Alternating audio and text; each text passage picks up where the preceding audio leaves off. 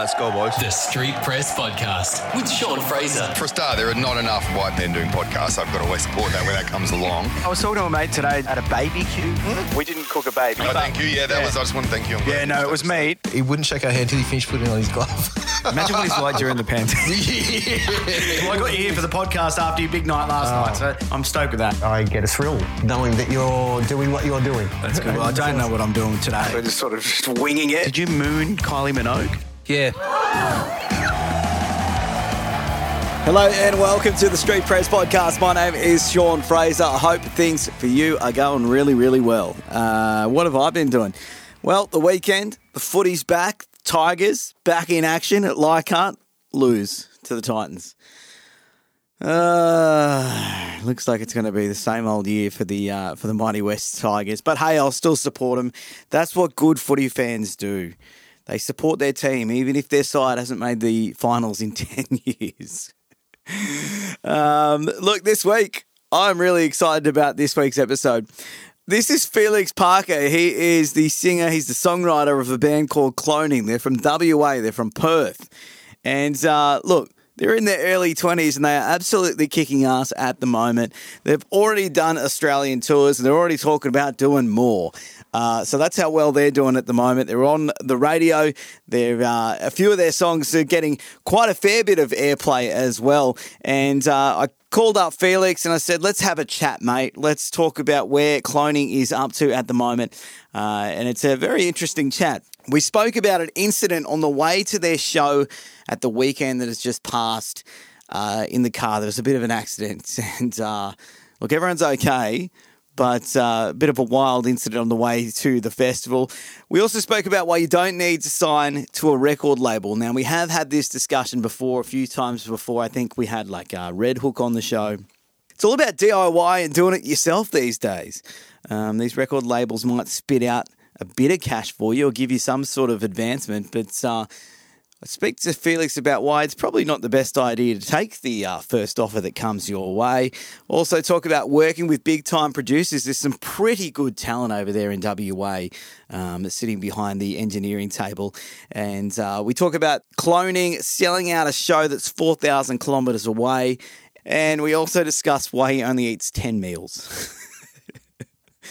He's just decided only 10. Just 10 will do. So let's bring him on. You'll find out why. Felix Parker, the lead singer, songwriter of the band Cloning.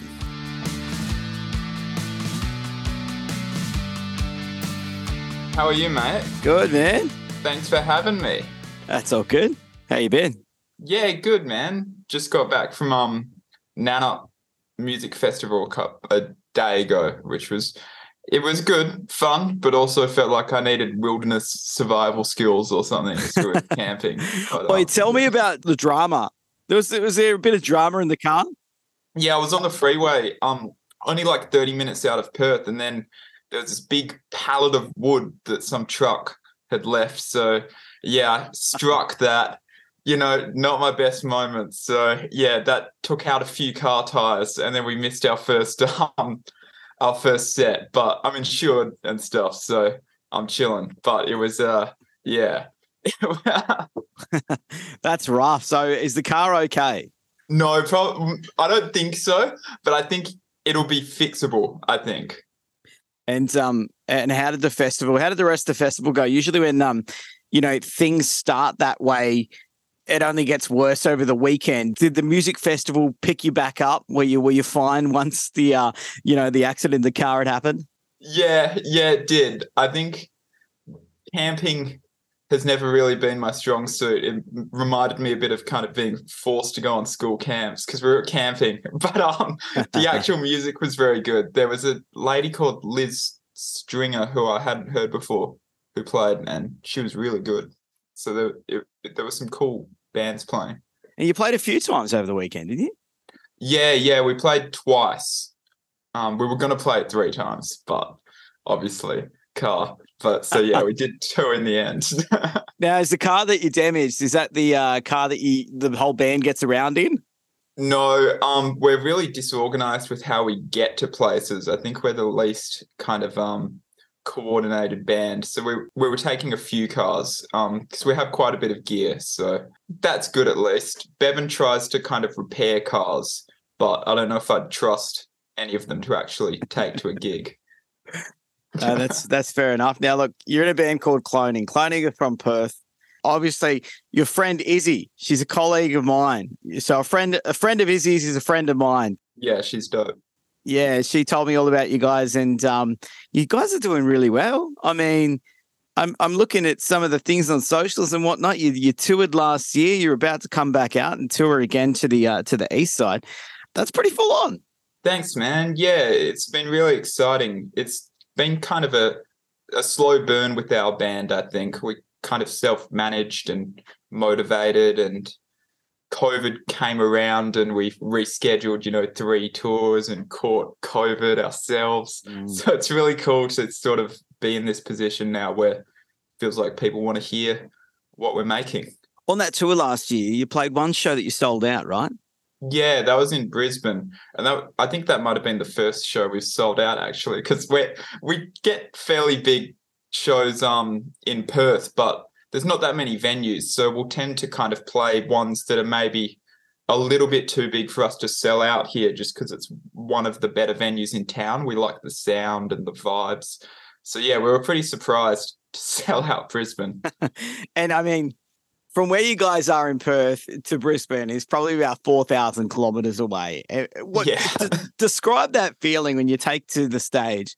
You're playing to a sold-out audience so far away from home. It's pretty surreal, very emotionally validating, I think, as well, because that's probably the thing we enjoy most about music is other people getting some kind of benefit from it. Not that we're huge narcissists or anything, we just kind of, we like sharing our music. And I think Queensland's really cool, and it's sort of like Perth, but alternate dimension and 3 times the size, and rugby league is really big there, which it's really nice because we'd never been there before. Yeah, well, I mean, it's even more special when you haven't been there before and you can get to play to a packed audience. Hey, you're a bunch of friends, aren't you? You've known each other for a very, very long time. Yeah, 3 of us went to school together, and we've always kind of just been into bands and music. And Bevan, our guitarist, we met through a mutual friend. He grew up in Kalgoorlie, which is a sort of regional goldfields mining town in northern WA. And his dad's a music teacher, so that's kind of why he was in Cal. They moved around up there a bit as a kid with his dad teaching at different schools, basically. How old were you guys when you started playing music together? Oh, I think we started messing around when we would have been 15 or so, but we didn't really form a band as such until after school. So maybe when we were 21, 22, we sort of put out songs that we felt other people would like for a change. Yeah. I'm guessing what you say with that comment there is you were just sort of writing songs that you guys loved, weren't necessarily sure if others would like them, but did you sort of go with the grain? You sort of change your style a little bit to make it a little more pleasurable to the ears of others? I'm not sure. I think we just kind of figured out how to write music that people liked. It can be kind of, I don't think it's necessarily a kind of natural born talent thing for a lot of people with songwriting. I definitely think we just sort of figured it out as we went, and we were kind of pottering through uni degrees and stuff and playing music, writing songs. And after doing that for long enough, they just seemed to get better. We're quite self-critical, I think, in terms of just wanting to make as good music as we can. So you guys start writing some songs in your early 20s and you get a few EPs out there. Where's the first big break? When did that come? We put out a song called Past in Our Pockets in 2020. And I think that was the one which just really opened a lot of doors for us. We put out an EP, Pillars of Salt, 2019, and that got pretty minimal sort of fanfare. We've never really been an industry band kind of getting the accolades and stuff, which is fine because music is subjective, and we're not the kind of guys that sit there going, why don't this radio station want to play us? No. Yeah. But it's been a lot more of a kind of DIY, grassroots, gradual kind of upcoming and passing our pockets. I think that was a bit of a change for us with sort of just focusing on more kind of vulnerable, honest, authentic lyrics that were maybe a little bit less kind of vague. And I think that seemed to connect with people. I'm glad you say you're not so reliant on, radio play, for example, because for some bands, it's a bit sad actually, but they'll bust up because of that. If they're not getting any radio play, they're like, well, what's the point? But it's good to not be reliant on that. And obviously you did get radio play in the end, didn't you? Yeah, we do now. And that's cool and all, but yeah, we always sort of just focus on trying to do our own thing and having our own audience. Because yeah, like you said, so many bands, if the radio presenters just decide it's not really their flavor anymore, it can be quite career ending, sadly. Yeah, and I think obviously what I'm getting from you is you guys are in it for the right reasons. You love writing songs, you like being mates, you like being in a band together. Yeah. You got this good, solid group of people that are starting to really enjoy your music and you're putting on a good show. So you're in it for the right things. I was reading, you guys got a review by the Rolling Stone. Yeah, that was really dope. I think that's the dream of a lot of musicians, it's like it's sort of on the bucket list. So that's cool. Yeah, it was sick. The editor had reviewed a couple of our things for another magazine called Tone Deaf, and then he moved to Rolling Stone, and we just pitched them our EP that we'd put out, and he was into it, which was awesome. When you get a review like that, are you the person that wants to jump online and check it out straight away, or are you sort of a bit hesitant? I think nowadays press seems to be a little bit less scathing. So I think we've kind of worked out that if there is going to be a blog article about us, usually it'll be positive if they've taken the time to write it at this stage, because they're just so busy. Oh, that's cool. So what were some of those things in the Rolling Stone articles? Was it a song or was it a whole EP they were talking? It was a song, actually. Yeah, not an EP, my bad. It was a song called Closure that we put out. And that was one of the first ones we recorded ourselves. We started out recording our music with Dave Parkin, who did Carnival, who are a pretty cool WA band. And he did Spacey Jane's first album as well. He's just done a whole lot of stuff in WA and he's very talented. But Nick, our bass player, is an engineer himself and kind of started learning as we were working with Dave. So now we just do it ourselves, and Closure was the first one where we did that. You're talking a producer who has got a lot of big acts under his belt. Carnival, Spacey Jane's huge. What do you take from a producer with such experience like that? Are you taking the song in there and he's not tweaking much, or are you learning a lot from him and he's chopping and changing your songs? And how's that process when you're in with a guy like him?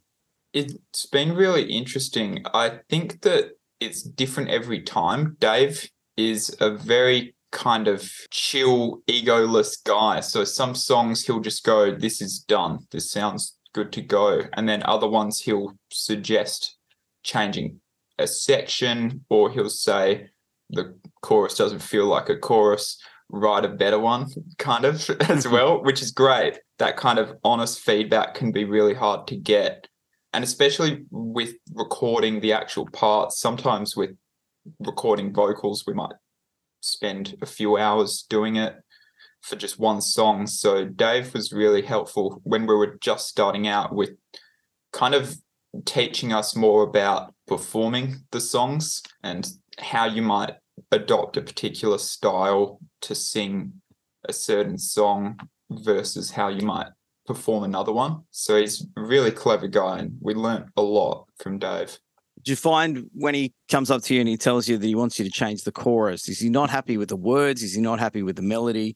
Is it both? I think it's usually the melody for Dave. Dave kind of comes from a bit of a school of thought sometimes where the lyrics aren't that crucial as long as they sound good and are catchy. So it's often him going, yeah, it doesn't stick in my head.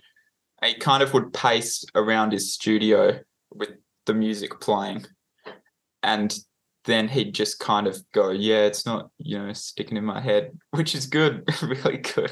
That's good. I love hearing those stories about someone walking around the studio listening to the song over and over. That's a producer that cares.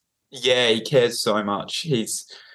the best producer in WA, I think. And he's been very gracious to us with letting us kind of rip off his sound abilities, because he's taught Nick a lot about how to engineer and produce and record, because that's something Nick's really passionate about.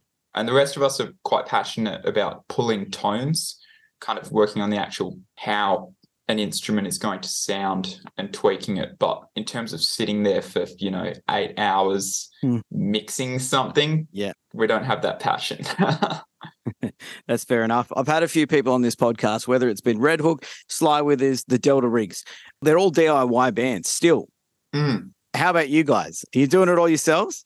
Yeah, we are. Yeah, we're self-managed as well. I think it's probably at the point realistically where we do need management, just because we have so much to handle ourselves. It's kind of too much to handle, but it can be quite a risky business bringing on a manager, and it's not something that we rush. We'd much rather just slog it out ourselves, handling things, and make sure that when we eventually get a manager, it's someone who believes in our music, isn't going to rip us off, and also isn't necessarily just telling us we need to be making smash hits all the time, or, saying this song's not commercial enough, or all of those kind of things definitely work into it a lot. In terms of labels, we just don't really see any point, because they'll offer you, I've got friends who've been offered label deals, and, they'll offer you a tokenistic amount of money as a cash advance and then take 8% of your recordings.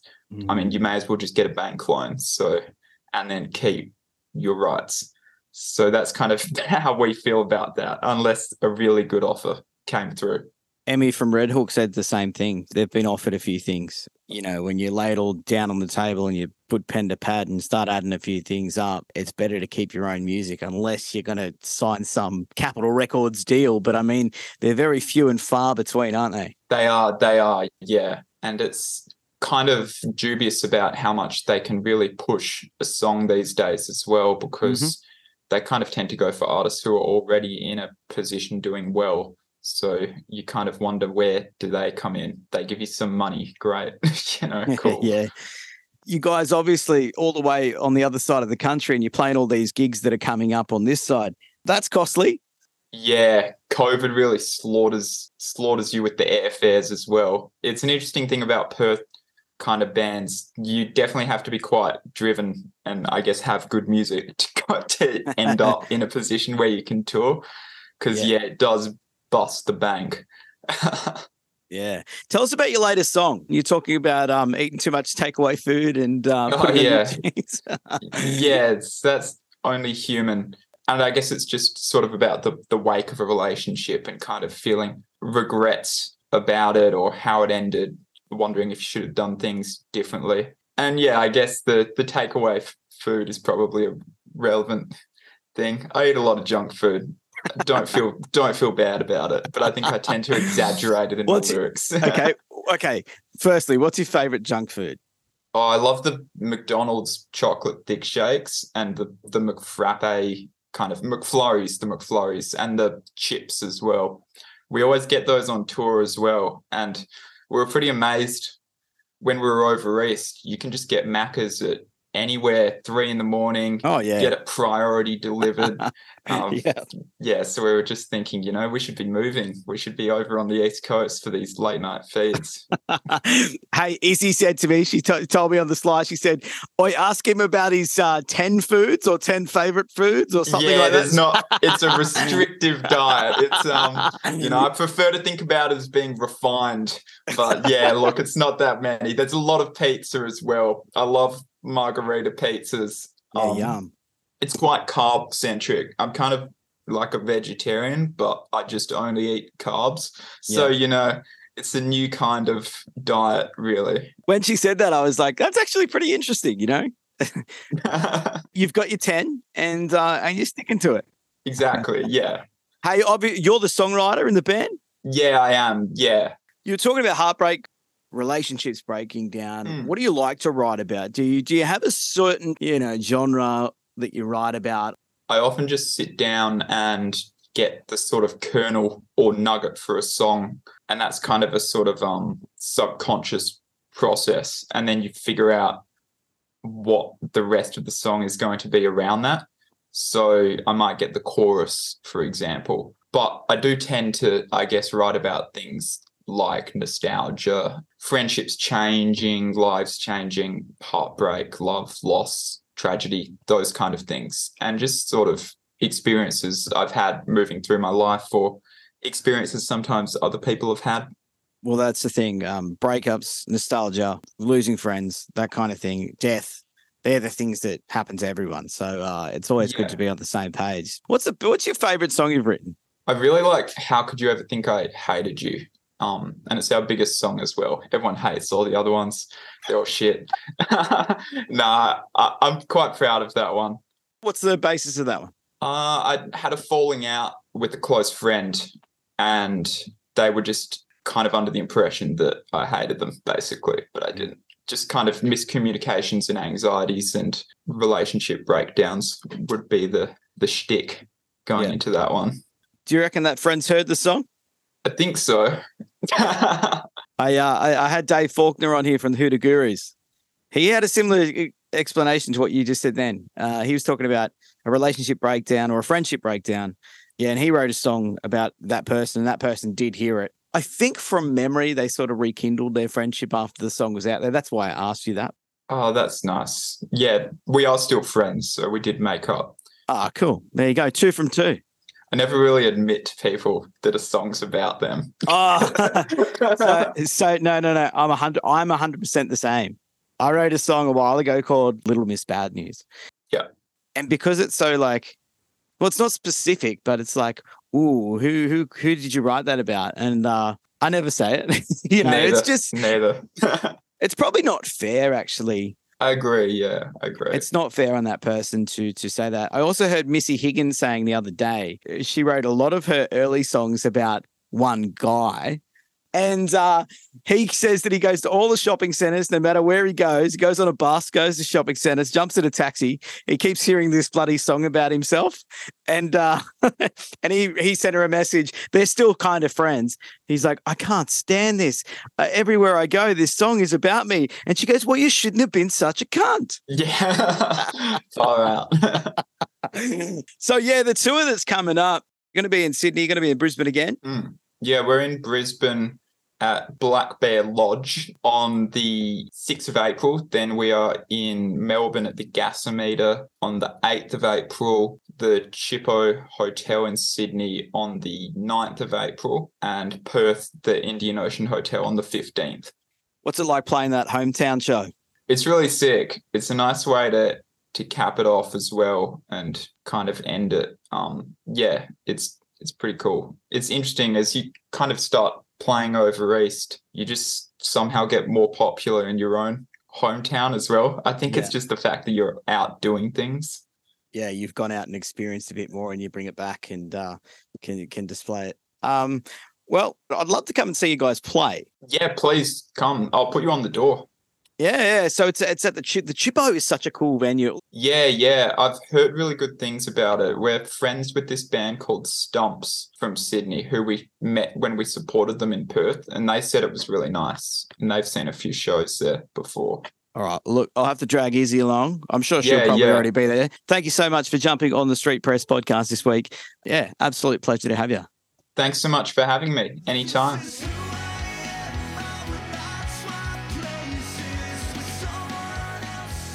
Yeah, there you go. Felix from Cloning. He's rattled off the dates there right at the end of the pod. So if you want to go and check them out, they're playing everywhere. I think Adelaide is the only one that's missed. Adelaide always misses out.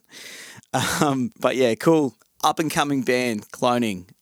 They're quite well established, to be honest. But I call them up-and-coming because they're still young and a lot younger than I am.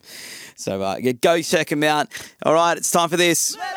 This is the part of the show called Letters, where you can write on in and I'll read it out. Go to thestreetpresspodcast.com/letters.